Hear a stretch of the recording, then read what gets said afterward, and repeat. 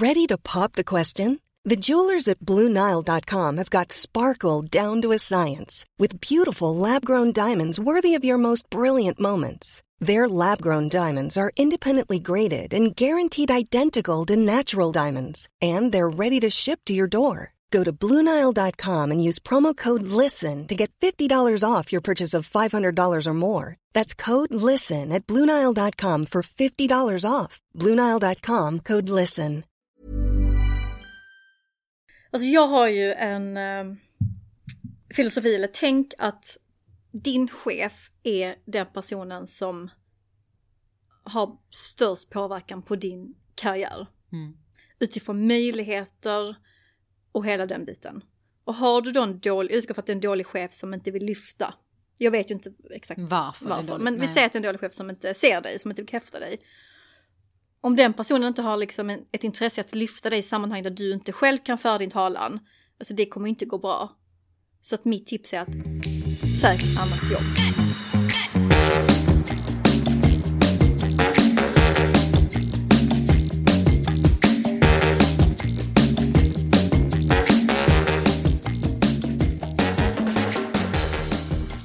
Jag har faktiskt börjat dricka te. Varför det? Alltså det här är det sjukaste. Du vet när folk brukar säga så här, saker bara sker i livet för att det är meningen. Typ en ny grej. Ja, jag har tänkt länge på att jag ska cutta under koffein av hälsoskäl. Så här, man pratar mycket om att generellt jag vill inte vara beroende av någonting. Jag gillar inte den känslan. Och jag tyckte det var jättesvårt, för jag har älskat den här koppen kaffe på morgonen eller efter lunchen. Den är mysig. Alltså det har nästan varit så här vital för mitt liv. Alltså jag har inte kunnat leva utan den. Men sen hände ju corona och kaffe smakade konstigt. Hände det också? Efter att du blev sjuka, menar du? Inte efter pandemin. Nej. Men alltså, när vi blev sjuka. Jo, jag alltså, kände det i en vecka. Så kunde inte jag dricka kaffe. Exakt. Jag kunde sakna den här mysiga nyhetsmorgon i bakgrunden. En kopp kaffe, en filt. Ja. Jag hade ju inte det. Nej. Jag vägrade. Men nu är den tillbaka igen. Så nu känner jag kaffesmaken. Men för det sjuka var att när det hände så blev jag så här. Är detta ett sign att det är nu jag ska sluta dricka kaffe? För nu smakar det ju inte gott för mig längre. Så varför ska jag liksom tvinga mig att dricka kaffe? Så jag slutade med det och började med te. Och känner mig som att jag har fått kontakt med mina rötter. Såklart. Så varje gång jag liksom tar fram en kopp te och dricker det, så bara känner jag mig typ som min mamma och min mormor och typ mina förfäder. Alltså det persiska liksom. Och jag har börjat liksom älska det. Lyckan i vardagen, på tal om vi pratade om i förra avsnittet. Ja, exakt. De här små grejerna. Små grejerna. Men alltså jag har faktiskt insett det. I mars hade jag en jävligt låg period. Dels var jag sjuk, men jag hade liksom noll motivation och kände mig lite så här negativ. Och jag vill aldrig hamna där igen. Alltså det var som en djup grop. Jag liksom var längst ner och bara men det jag har lärt mig är att så här, driv, kreativitet, spänningen, hela den biten, alltså det kommer inte gratis. På tal om lyckan i vardagen, det kommer inte gratis. Det är ingen som kommer komma och knacka på din dörr och bara här, varsågod, här får du lite nyfikenhet och lite spänning och lite driv att göra någonting. Så jag tror det är så viktigt att hitta dem. Verkligen.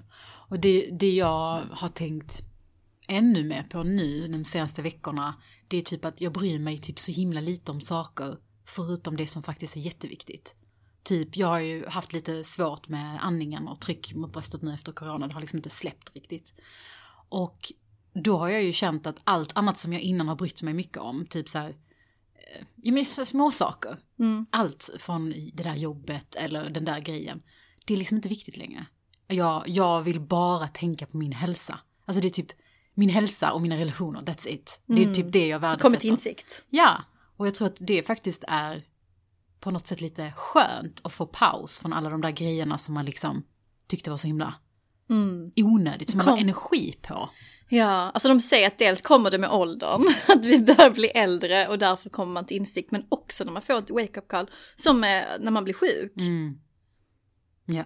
För du har också alltid varit väldigt medveten. Vad är skillnaden på pre-corona, post-corona vad gäller vad som är viktigt? Nej, men alltså för mig handlar det ju, jag tänker att jag har känt att jag har varit väldigt sjuk, eller inte väldigt sjuk, men jag har varit väldigt rädd för att jag ska få så här långtidscorona, och man sätter på nyheterna så ser man den här statistiken om det här och så vidare. Och det har gett mig lite panikkänslor. Jag förstår det. Och då har jag liksom mer gått och tänkt så här, men det enda jag vill är att bli frisk. Det enda jag vill är att må 100% bra. Jag skiter i om någon hade en konstig ton mot mig eller slängde en kommentar som jag kanske annars hade gått och grubblat på. Alltså, och typ, jag tror till och med så här, vi diskuterade det bara, men gumman, vad vill du ha när du fyller 30? Och jag bara, gumman, så jag vill bara må bra. Förstår du vad jag menar? Ja. Att det blir lite som att man... Det är fint. Det är fint och det är jättebra. Men det är också, alltså, jag vet inte, jag hoppas att det håller i sig. Alltså även nu när jag börjar må bättre och saker och ting, du vet, när man glömmer det. Ja, men du får ta med dig den lärdomen och så här komma ihåg. Ja, 100%. Hur är det med dig? Vad har hänt sen sist? Och jättemycket känns det som. Jag har äntligen tagit mig ur den här svackan, vilket känns så skönt. Men vad har hänt? Du har rätt mycket på jobbet nu, känns det som. Alltså det känns som att tempot gick från 0 till 100. Nu kör vi igång med vårkampanjen och alla ska ju börja cykla nu när solen tittar fram. Hörde dock att det snöar i Stockholm, jättekonstigt. Och nu på tisdag så åker jag till Stockholm för jag har vårt första live-shopping-event med Säker stil. Vilket ska bli så kul. Jag har så mycket ångest för jag vet inte vad jag ska ha på mig. Och de är så duktiga. Alltså de är...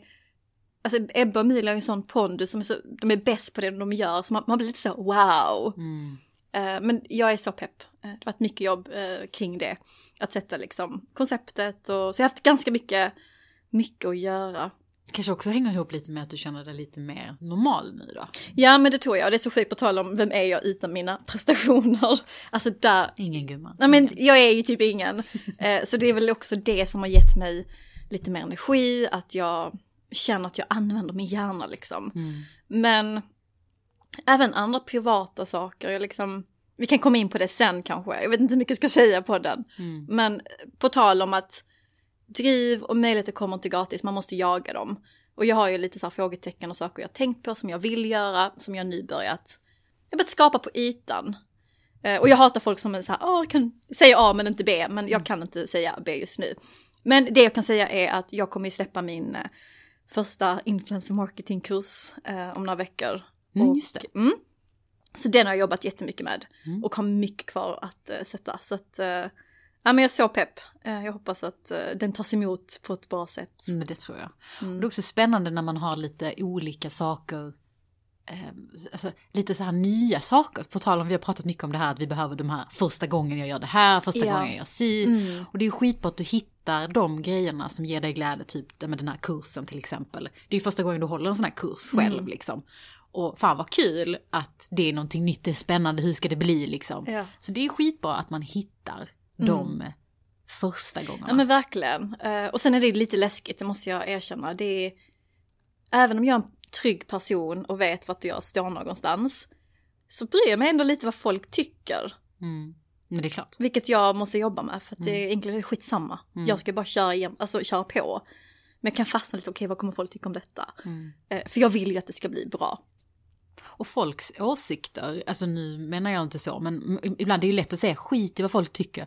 Men folks åsikter är ju också relevanta. Alltså nu menar inte jag folk på gatan. Men vad människor tycker och tänker kring saker och ting. Man ska inte undervärdera det på något sätt. För att precis som men till exempel, jag tänker på i ledarskap och sådär. Det är jätteviktigt till exempel att folk tycker att det som händer är bra. Annars så kommer man ju inte få någonting gjort. Alltså man kan inte som chef till exempel gå in och säga jag skiter i vad folk tycker. Ja men verkligen. Jag snackade telefon med en kompis i London som driver bolag. Och de har gått från att vara 3 medgrundare till, alltså de är 10-tal anställda på jättekort tid. Och hon sa det att min energi, mitt driv, hur jag ser på saker och ting, det påverkar teamet och det har jag märkt. Så mycket hänger liksom, inte att mycket hänger på henne, att hon är liksom den enda som bär bolaget, men hennes energi smittar av sig. Och därför är det viktigt att hon också har liksom the right intentions, kommer med rätt energi och mår liksom bra. För det kommer spegla medarbetarnas arbete. Så är det. Och så är det. Ja. Har man oinspirerande chef, hur inspirerad blir man själv? Och det tror jag är jätte vad ska man säga, svår del med ledarskap. För att man kan också motiveras av olika saker. Alltså du kan ju tolka mig som världens tråkigaste människa, medan en annan tycker fan, den här personen är så himla liksom. Och ofta är de som är riktiga bra ledare, det är sådana som man inte tänker sig ska vara bra ledare. Det är ju sällan det är de som är så här, står på liksom scen och tar mycket pondus i. Det är sällan de, har jag upplevt. Det är oftast de här lite kanske tillbaka då, sådana som har växt på en. Tycker jag, för min del. Jag tror det beror på vad mottagaren är, vad man själv triggas av. Så kan det vara. Jag är en person, jag är så väldigt social och öppen. Jag uppskattar ju den typ av ledarskap eller den typ av chef som smittar av sig av sin energi. Som bara tar rummet med storm. På gott och ont. Men du har ju varit chef tidigare. Hur tror du, eller hur uppfattar folk dig i ditt team? Har du fått feedback kring det? Alltså jag hade ett litet team, pyttelitet team. Men också, även om de var få så var de väldigt olika varandra. Så jag tror inte kanske att de 100% har samma upplevelse. Och jag tror att jag tror att det som skulle vara den gemensamma nämnaren är att jag är tydlig. Det tror jag att jag skulle få, att jag är tydlig. Men också att jag kanske inte är, vad ska man säga, att jag inte är den som kanske delar med mig så mycket om information. För det har varit min stora utmaning i mitt ledarskap. Att så här, hur mycket av den informationen jag har behöver jag ge vidare. Och det har jag även i mina privata relationer. Alltså så här, jag är inte en sån person som återberättar saker. Vilket kan göra att vissa kanske känner sig lite utanför. Eller känner att jag vill ju också veta det här som händer till exempel. Och det är en sån grej som jag har gått lite ledarskapskurser och sånt som jag har fått tänka lite på. Att det är jävligt viktigt att jag delar med mig. Även om jag kanske tänker att det här inte är relevant för gruppen. Så är det ett sätt att få dem att känna sig involverade. Speciellt för en målgrupp. Eller för en typ av medarbetare som gillar och uppskattar den här samhörigheten. Jag är ju en sån person. Jag vill gärna ta del av information för att känna att jag också, dels kontrollbehov men också att jag är en del av the bigger picture. Jag har aldrig haft ett eget team, men jag har ju tagit in praktikanter för att jag har behövt hjälp, men också för att öva lite. Och jag måste, om inte de ljuger för mig, men jag har fått så bra feedback. Kul. Vad får du för feedback då? Nej, men att jag verkligen får dem att känna som att de är en del av hövding från dag ett. Men det är också min ledarskapsfilosofi. Jag tror ju verkligen på att involvera folk från början i allt. För att då får de rätt förutsättning att faktiskt lyckas. Jag tror att det negativa, om jag nu ska vara lite kritisk, det är att är man en person som inte gillar att liksom bli liksom inslängd i det stora, liksom den här djungeln, och inte en person som själv tar egna initiativ, så kan det bli lite läskigt. Och att man kan bli lite förvirrad. För att jag är så här, okej, nu har vi gjort en onboarding på 1-2 veckor. Du har blivit inkörd i varumärket. Här är en lista med massa influencers. Kontakta dem, boka upp möten, pitcha in hövding, få till ett samarbete. Och har man aldrig gjort det innan så blir man jävligt rädd. Men och där utgår jag lite för mig själv. För att jag är en person som, jag har inte svårt att ta mig an uppgifter. Men jag har ändå fått bra feedback. Att man känner, jag tror ändå liksom på det att kommer man in så ska man få vara en del från dag ett. Och involvera. Men också så här, jag ger mycket ansvar i början. Ser jag att okej, det här går till helvete, den här personen kan inte hantera det, då backar jag. Men jag tror också att det kan vara alltså väldigt olika beroende på vad man har för typ av team. För att exempelvis det som du beskriver här är ju oftast kanske någon som kommer in helt junior, som det är väldigt lätt att sätta de typen av människor i arbete. För att du kan ditt, du vet exakt vad du ska säga till dem, vad de ska göra. Men sen finns det ju till exempel om man har ett team med specialister som är 10 gånger duktigare på det än vad du är. Alltså hur sysselsätter man den typen av personer och får dem att känna sig motiverade liksom. Det är ju, tror jag har själv inte varit i en sån liksom ledarskapssituation, men jag tänker att det är ju också en utmaning i att kanske. Och det är egentligen det man tänker ledarskap egentligen, att man ska inte kunna det man kan liksom. Och driva på dem i sitt specialist liksom. De ska göra det de är riktigt bra på. Vi gjorde en shoutout på vår Instagram och bad folk att feeda in. Och där var det en följare som delade med sig av att hon hade mycket one-to-ones. Där hon lyssnade in. Och tog väldigt mycket anteckningar för att lättare kunna följa upp om det var någonting som stack ut, att hon då lätt vid nästa möte kunde ta upp det. För att hon vill att de ska känna sig sedda och motiverade. Och jag tror att det är ett bra knep om man då jobbar med specialister. Du kanske inte kan ge dem rätt verktyg, men du kan bekräfta dem och du kan få dem att känna sig sedda. Tittar jag mycket liksom internt där jag jobbar, när vi har liksom hövdingdagar, strategidagar där vi ska presentera, så är min chef, hon är jätteduktig på att så här, ni som är specialister, ni tar scenen, ni kör detta för ni kan det bäst. Men det finns ju många bolag som börjar typ så här anamma lite det här, att dela upp ledarskapet. Att ha typ vissa ledare som är lite mer kanske sakkunniga, som är kanske specialist-lead. Alltså som kan hjälpa dig om du fastnar i faktiska grejer som har att göra med arbetet. Och sen att man har en annan ledare som är lite mer kopplad till det mjuka, typ att ja, men hur mår vi idag, varför känner du dig inte motiverad, hur kan du liksom nå dina mål, alltså lite mer på den här mjuka ledarskapsstilen. Och det kanske finns en idé i det, för det är svårt att vara både den som liksom kan säga hur fan ska vi lösa det här problemet och personer som ska hålla folk motiverade. Precis. Jag tror någonstans att vi har en bild av att en chef ska vara så jävla perfekt. Han eller hon ska se oss, bekräfta oss, ge oss spännande möjligheter, ge oss utrymme till att faktiskt bara springa, men också finnas när det är jättejobbigt att hålla oss i handen.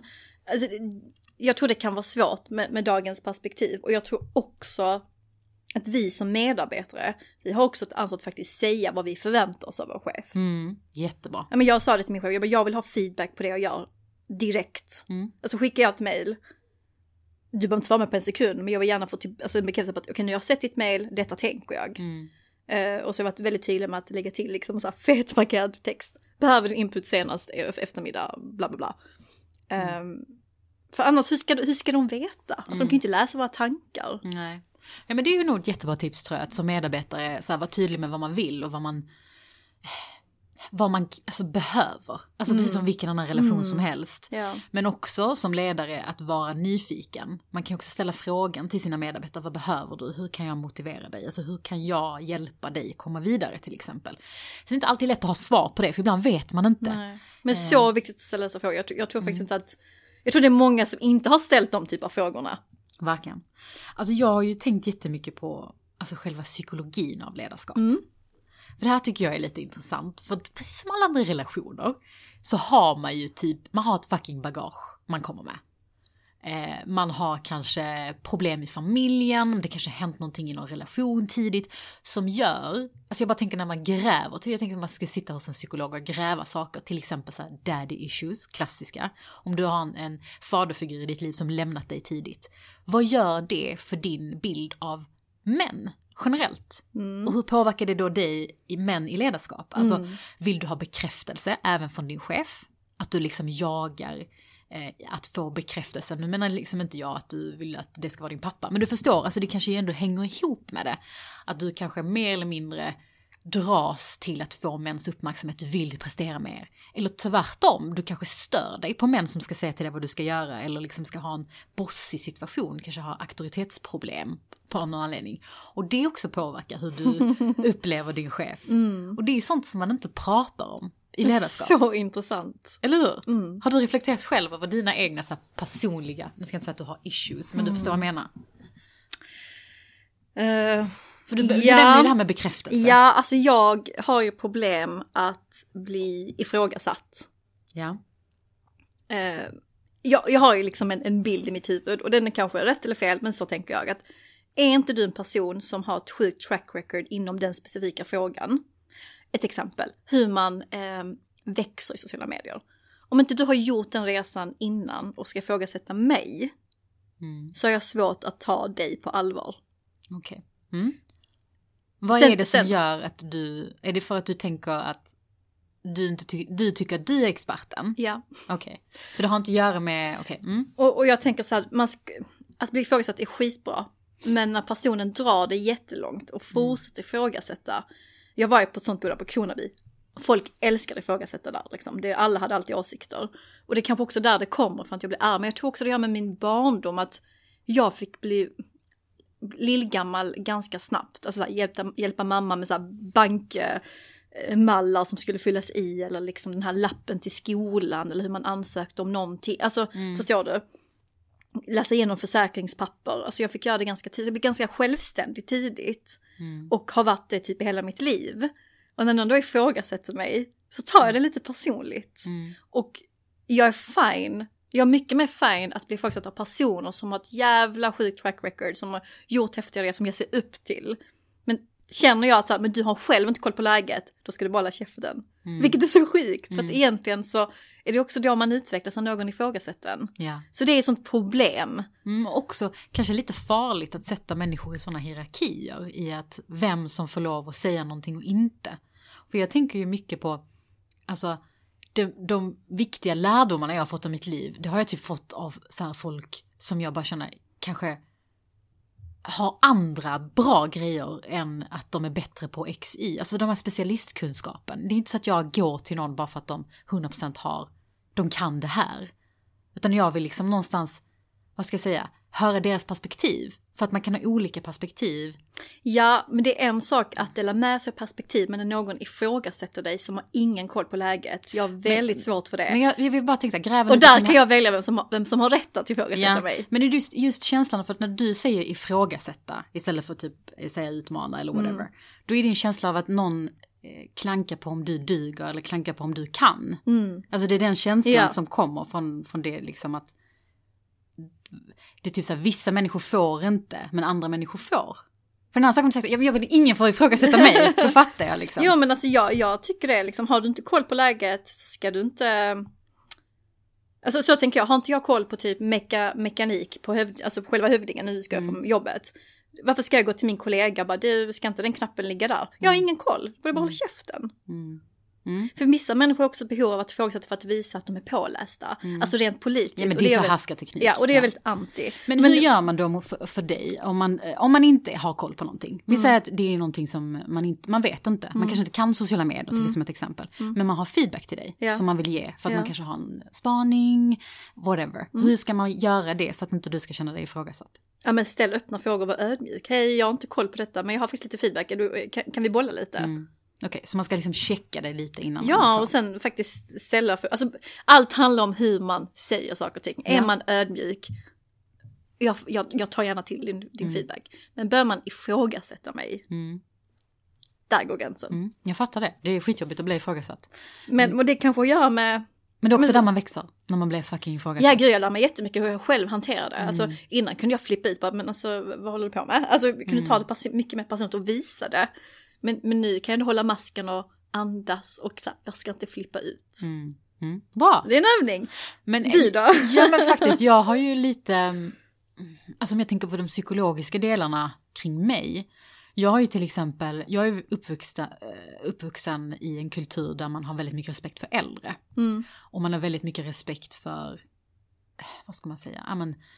Jag var också yngst i både kusinskara på typ 50 kusiner, yngst i familjen, yngst i alla sammanhang. Alltså jag har alltid varit yngst. Så att jag har också haft lite respekten och lite, du vet när man var liten och man skulle kanske göra någonting för äldre så var man lite nervös. Alltså förstår du den känslan? Och det tror jag har hängt med mig, inte lika mycket nu men i början av min karriär, liksom när jag satt i rum med folk som var äldre. Alltså jag vet att jag är vuxen, att jag också kan säga saker. Men jag kände lite så att jag hade svårt för att säga emot en vd som var liksom 60 bast man. Okay. För att det liksom hänger med mig att man ska ha en viss respekt. Man ska inte käfta emot, man ska inte, du vet det här. Men så att jag har verkligen fått jobba på hur ska jag göra min röst hörd i ett rum där ingen kommer fråga mig, vad tycker du? Alltså, jag kan inte förvänta mig att det spotlighten ska komma liksom. Och hitta sätt att faktiskt göra det. Utan att någon frågar mig. Så det hur gör man då när man vill liksom räcka upp handen? Räcker man bara upp handen eller hur gör man rent strategiskt? Ja, jag tror att det bästa man kan göra är att hitta... Man märker av, eller jag gör det. Jag märker av när det finns rum att säga någonting och när det inte finns rum att säga någonting. Alltså du vet, när stämningen är superstressad och allting är väldigt hetsigt. Då tycker jag aldrig det är bra att säga någonting i det läget. Utan när saker och ting är lite lugnare, när man märker att folk bollar. Du vet, vänta på de här lite pauserna, inte avbryta folk. då märker jag att det är mycket lättare att få sin röst hörd av sådana människor. För att annars är det lätt liksom att man bara blir den som bara skriker. Alltså man ska också välja när man vill säga någonting så att man inte säger saker varje gång man tänker på det. För det kan bli lite jobbigt. Ja. Men också det du säger gentemot liksom i en ledarskapssituation. Att inte förvänta mig att någon ska fråga vad tycker du, hur känner du, utan också att säga det själv utifrån, kan jag bara berätta för dig hur jag blir motiverad eller vad det nu är. Liksom. Men hur tycker du liksom det är att ta order eller någon säger till dig vad du ska göra generellt? Tycker du det är skönt att ha tydliga så här, det här? Jag tycker det. Om jag vet syftet. Varför vi gör det. Men att bara få liksom en to-do utan att veta sammanhanget och kontexten. Det är så här, okej, varför ska jag göra detta? Det är det värsta som finns. Ja. Och då blir det typ så här min barndom när mina föräldrar sa till mig vad jag skulle göra. Och då bara, för att jag säger det. Ja. Men vi hade ett exempel på jobbet när var detta? Februari. När det var lockdown i Danmark. Och vi behövde aktivera marknaden. Och vi visste att folk är inte ute, så hur gör vi? Så vi fick liksom skifta och tänka bara digitalt. Och det är så kul för att nu när vi tittar på rapporterna så gav det en jävla effekt. Och det var ju liksom en order från högsta cheferna att vi måste hitta en lösning hur vi aktiverar marknaden. Do it. Så jag och min kollega som jobbar i Danmark, vi bara satt liksom och spåna. Och då är jag fine med det. Att någon säger till en, nu ska ni bara skifta fokus. Ja, nu gör ni det. Vi måste ha en lösning, kom en lösning. Då är jag fine med det. Men att det bara ska vara utifrån liksom kontext, då är jag svårt för det. Men det är ju återigen det här med att känna sig involverad. I'm Sandra, and I'm just the professional your small business was looking for. But you didn't hire me because you didn't use LinkedIn Jobs. LinkedIn has professionals you can't find anywhere else, including those who aren't actively looking for a new job, but might be open to the perfect role, like me.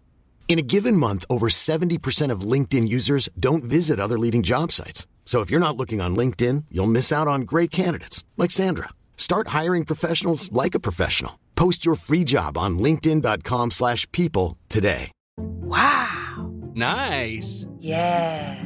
What you're hearing are the sounds of people everywhere putting on Bombas socks, underwear, and T-shirts made from absurdly soft materials that feel like plush clouds.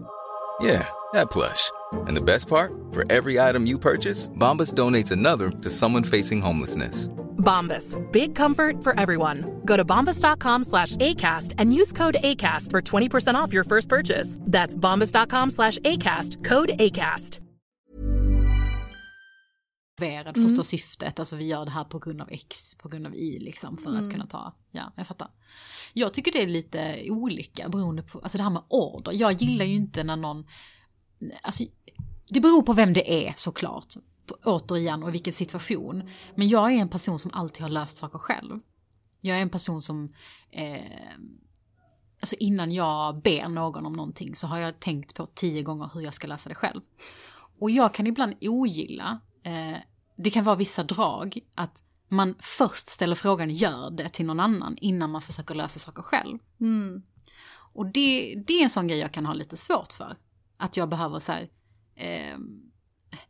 jag behöver känna att när någon kommer till mig och ber om hjälp så vill jag känna 100% att den kommer till mig för att jag ska hjälpa dig, jag löser det här, jag fixar det. Och då har jag redan tänkt på de andra grejerna, att du inte kan göra det själv till exempel eller sådär. Jag kan till exempel så små grejer på, om till exempel min man ska säga till mig, kan du vika tvätten? Och jag bara, men varför kan du göra det själv? Förstår du? Men om han säger, jag ska göra det här, jag har jättemycket att göra, kan du hjälpa mig vika tvätten? Då är det en helt annan sak. Fast hur blir det om din chef skulle säga någonting till dig? För då kan man ju inte... Nej, så man kan säga till min chef, aktiverar du själv i Danmark?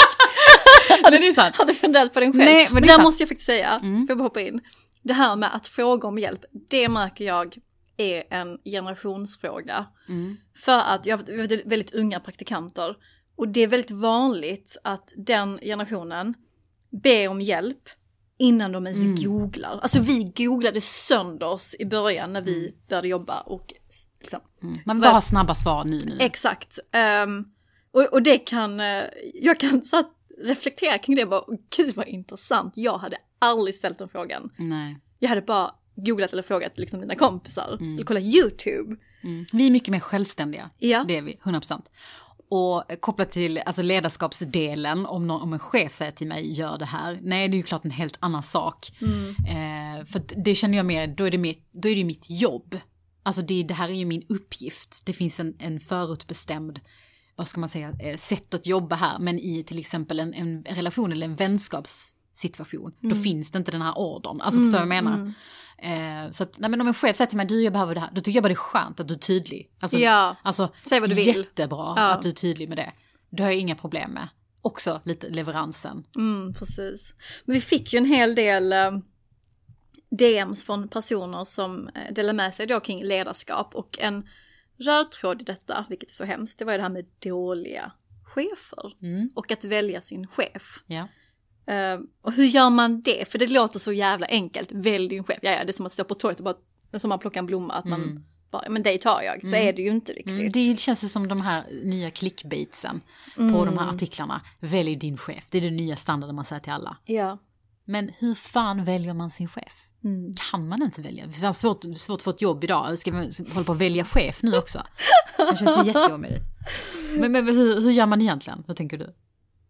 Alltså hur gör man sin research när man väl har hittat det där? Alltså jag vet inte om jag har pratat om det på den tiden, men när jag sökte mina första jobb efter examen, alltså då var man ju så många processer. Det är ganska unikt när man är på tal om första gången. Jämfört med om man nu skulle söka ett jobb idag så kanske man söker ett jobb. Man är inte i 5 processer samtidigt. Eller så är man det. Men jag vet inte, jag utgår från mig själv. Och då var det jätteenkelt att jämföra, liksom, okej, den chefen på det bolaget, den chefen på det andra bolaget, vad tycker jag om dem? Och då kunde jag ju ändå välja lite. Ja, du gjorde det så pass tidigt. Ja. Jag tänker tvärtom, när jag var så himla eager att bara börja jobba, att jag inte ens tänkte på dem. Ja, men det var ju jag kan inte säga namn på företaget, men det var en kvinna, superhäftig, inspirerande, verkligen. Hon pratade verkligen om sin karriär utifrån att jag tryckte ut mina ungar, jag var tillbaka efter x månader, här jobbar man hårt, här ska du jobba helger, kvällar, det är inget konstigt. Och när jag tittade på henne så hade hon ju energi, men hon var ju liksom helt grå i skallen. Alltså det var liksom ingen glow, hon hade nog inte tagit hand om sig själv. Hon mådde nog inte bra, tror jag. Och det jag tittar på var så här, hennes välmående. Inte för att det är någonting man kan ta på. Men du kan nog se på en person ifall den personen tar hand om sig själv. Och det är nog någonting jag värdesätter. För visst, hon var en jättekarriärkvinna. Men jag kände bara liksom att ska jag jobba för henne så kommer jag typ end up like her. Och det vill jag inte.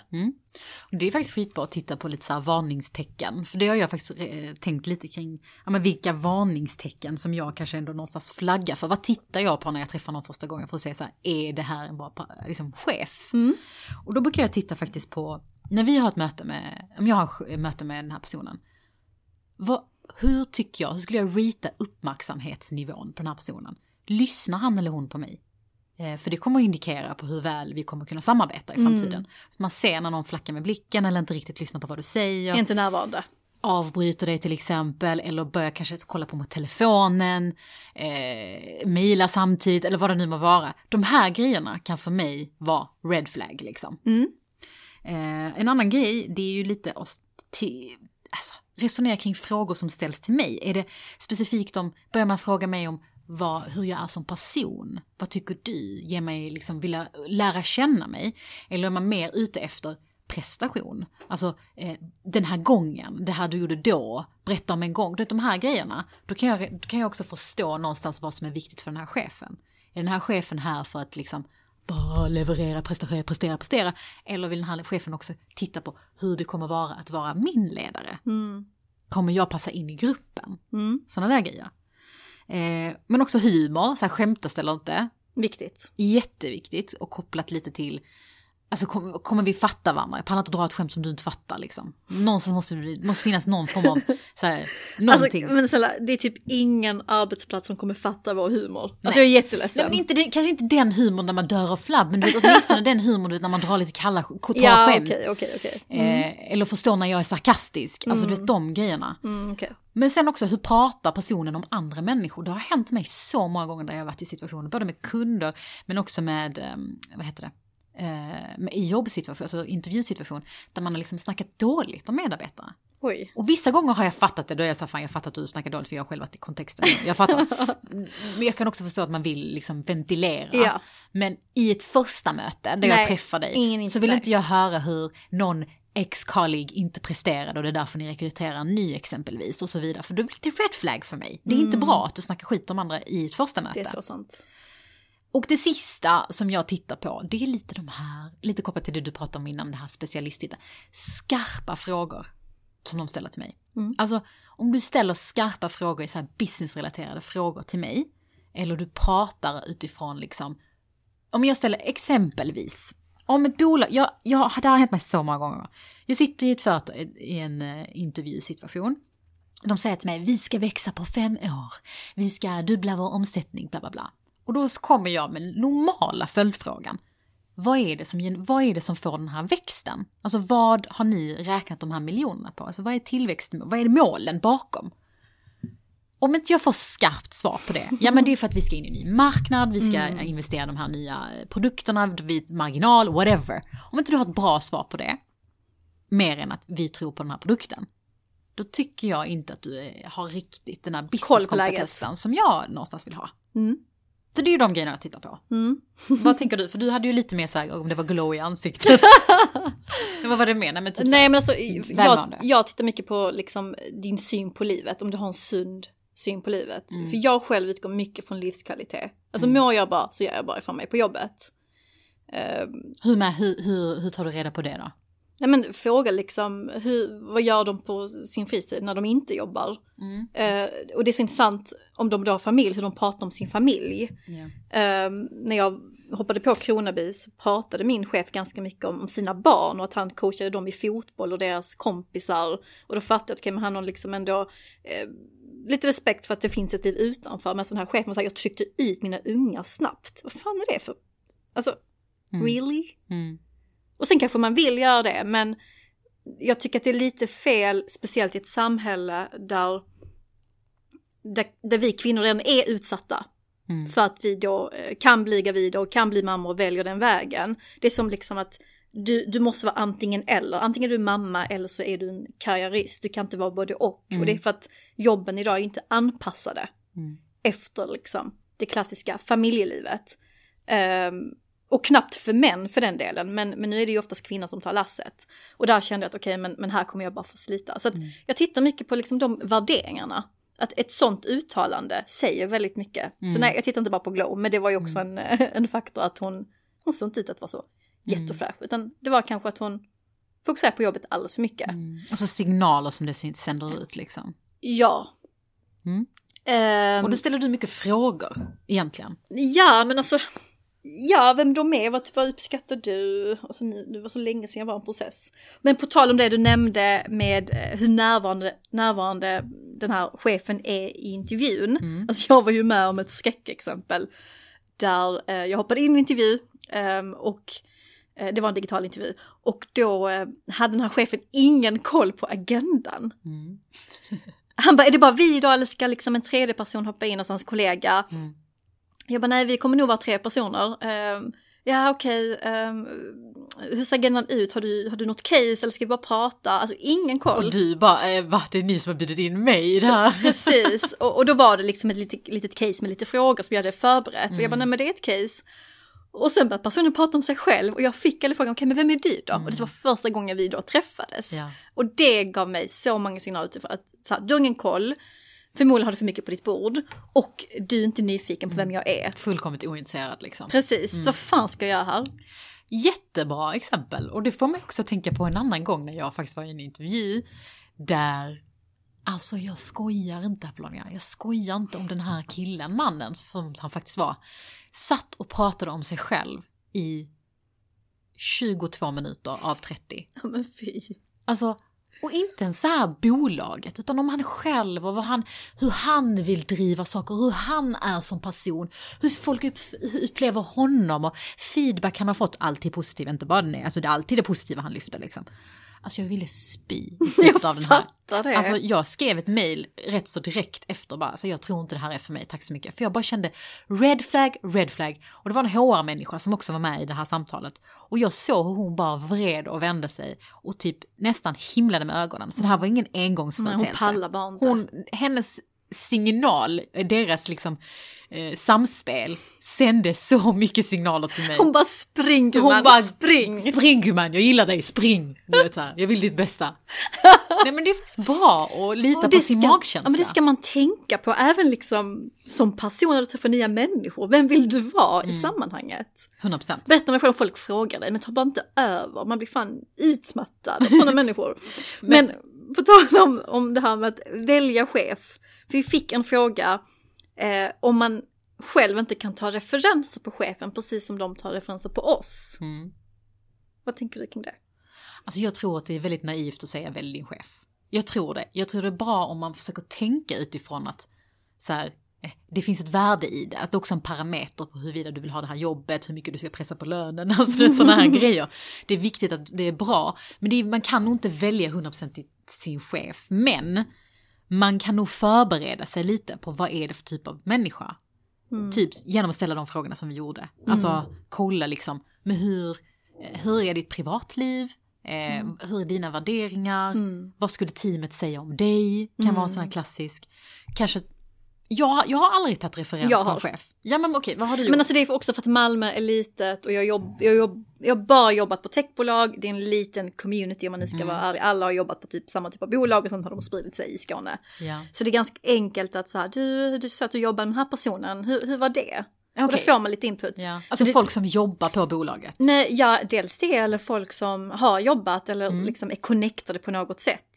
Går du via chefen och ber om referenser som man brukar göra eller gör du själv en reach out till folk som du vet jobbar? Jag gör själv en reach out om jag då har en kontakt med den personen. Okej.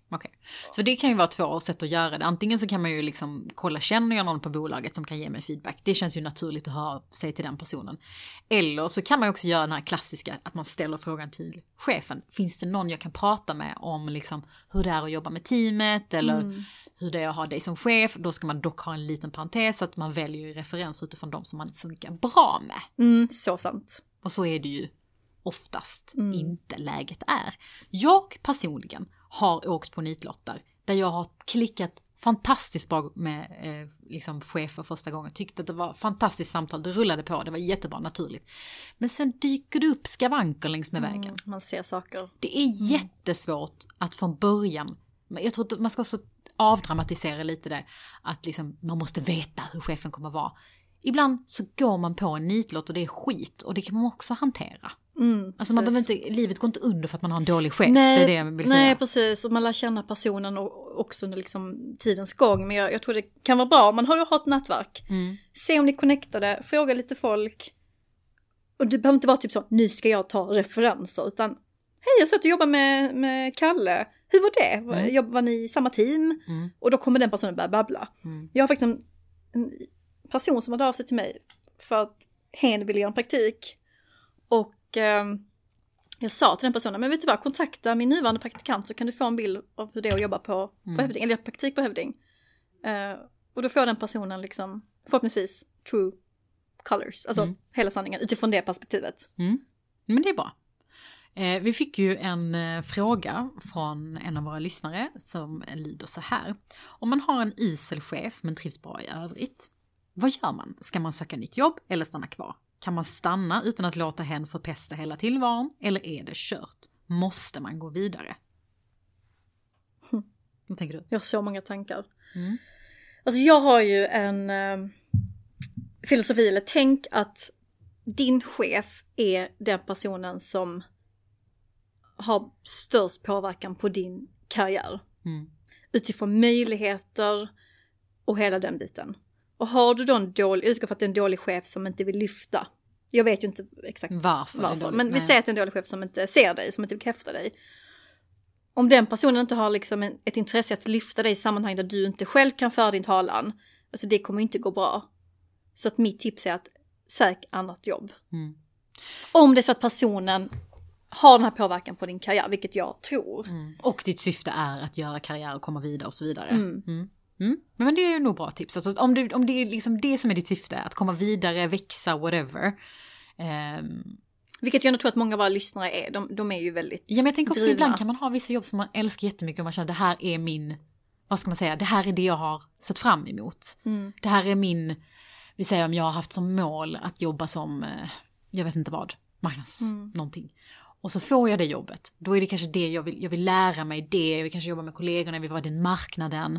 Och då kanske jag kan leva med några års icke-utveckling. Det beror på hur dålig chefen är. För att är det en chef som i alla fall förpestar din vardag.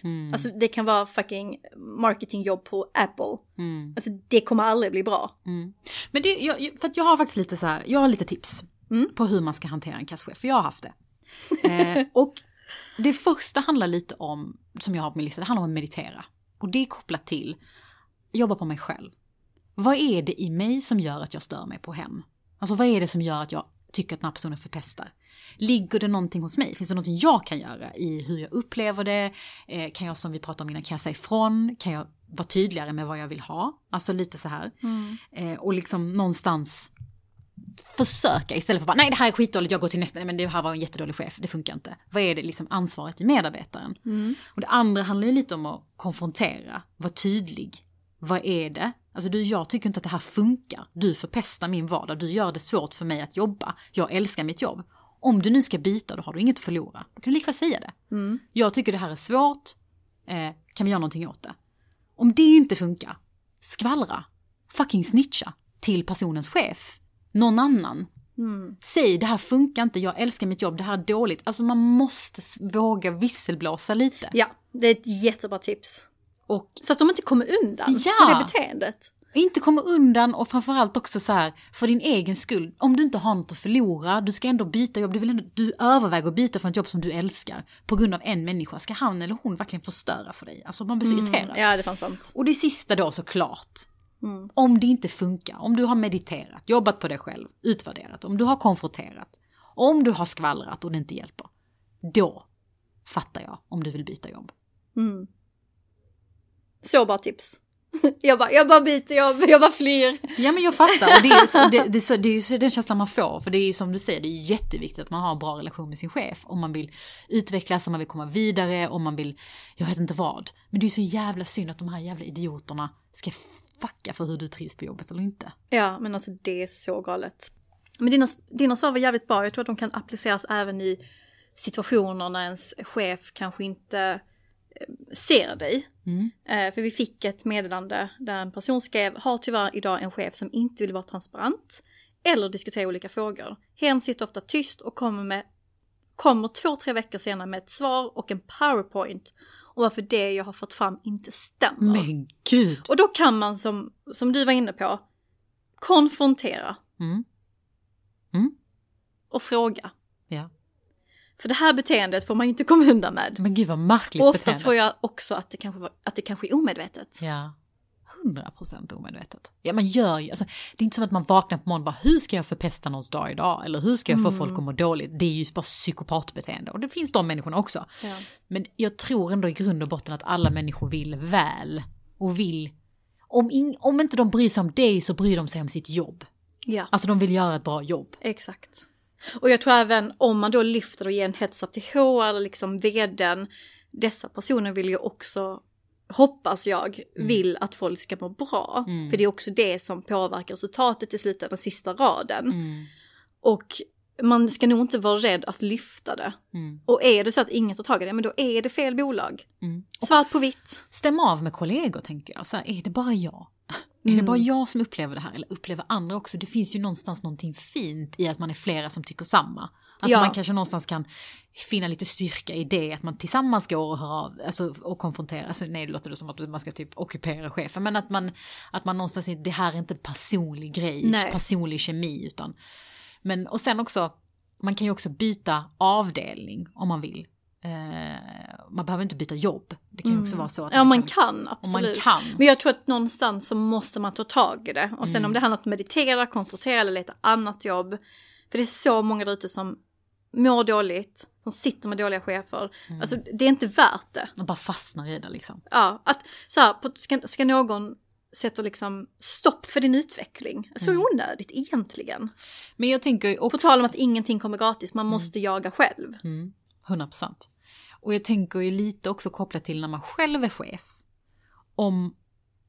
Det är ju såklart, nu utgår jag från att vi är goda människor och jag antar att alla är det. Att om någon säger så här, jag mår dåligt av ditt ledarskap. Jag känner inte att jag utvecklas. Alltså herregud, vad jag hade velat ta tag i det då. Sämsta betyget någonsin, men bästa möjlighet att faktiskt utveckla sig själv i sitt ledarskap. Jag hade bara varit så här, men gud, för det första tack. Och tack som fan för att du säger det. Och låt oss kolla vad det är som du inte gillar och vad du behöver. Ge chefen en ärlig chans att faktiskt kunna göra något bättre. Det gillar jag, att du säger det. Ja. På tal om att ta ansvar. Ja, men faktiskt, alltså, ge personen en chans. Men också kopplat lite till det du sa tidigare om att du tycker det kanske är, alltså just det här med att det är svårt att bli ifrågasatt. För i det läget så kan man ju också ta det personligt och bara så här, oj, nej men gud, det är för att den chefen kanske också har en bild av sin medarbetare som en icke-presterare eller vad det nu må vara. Och star sig tillbaka. Alltså det är oftast en personkemi som inte fungerar. Jo, men då måste man göra sin hemläxa. Och det utgår från att alla... Ska medarbetaren göra det? Ja, att du är saklig när du väl ger feedbacken. Och säger, jag upplever att jag mår jävligt dåligt i ditt ledarskap för att...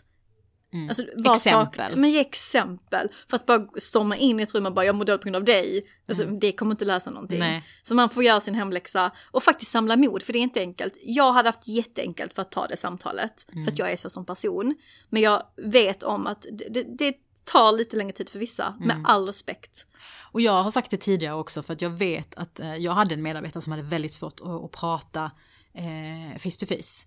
Och då var ju en av de sakerna vi snackade om, alltså typ så här, när man tycker saker är jobbigt, att det var okej att hon skulle skriva det om hon kände att hon inte, alltså, och det tycker jag också är en bra grej, så att även om man tycker att saker och ting ska vara saker som man säger face to face, det är bättre då, det är mycket mer lättare att rensa luften, så är det också okej att, för vissa är bättre i skrift, uttrycker sig mycket bättre i skrift. Skriva ett mejl, förklara hur man känner, också förklara varför man skriver mejlet, att jag gör det för att jag tycker det är svårt.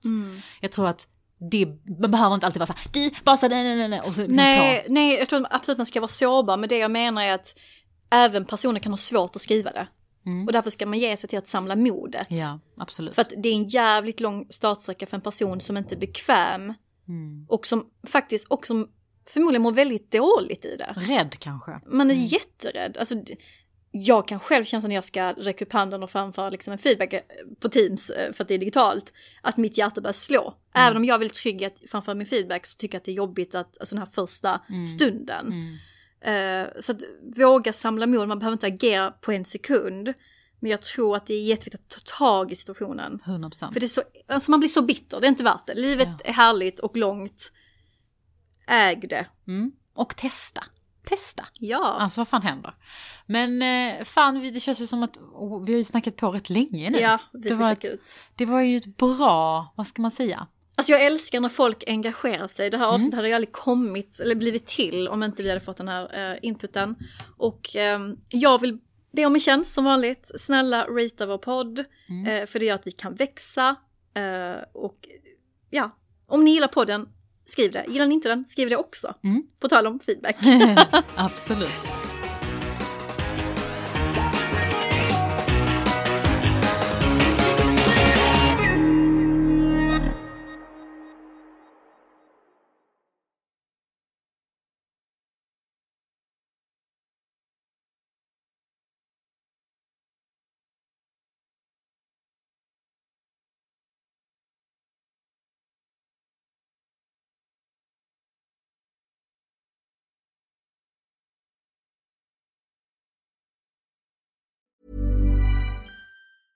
A lot can happen in the next 3 years. Like a chatbot may be your new best friend. But what won't change? Needing health insurance. United Healthcare Tri-Term Medical Plans are available for these changing times. Underwritten by Golden Rule Insurance Company, they offer budget-friendly, flexible coverage for people who are in between jobs or missed open enrollment. The plans last nearly 3 years in some states, with access to a nationwide network of doctors and hospitals. So for whatever tomorrow brings, United Healthcare Tri-Term Medical Plans may be for you. Learn more at uh1.com. Mom deserves the best, and there's no better place to shop for Mother's Day than Whole Foods Market. They're your destination for unbeatable savings, from premium gifts to show-stopping flowers and irresistible desserts. Start by saving 33% with Prime on all body care and candles. Then get a 15-stem bunch of tulips for just $9.99 each with Prime. Round out Mom's menu with festive rosé, irresistible berry chantilly cake, and more special treats. Come celebrate Mother's Day at Whole Foods Market.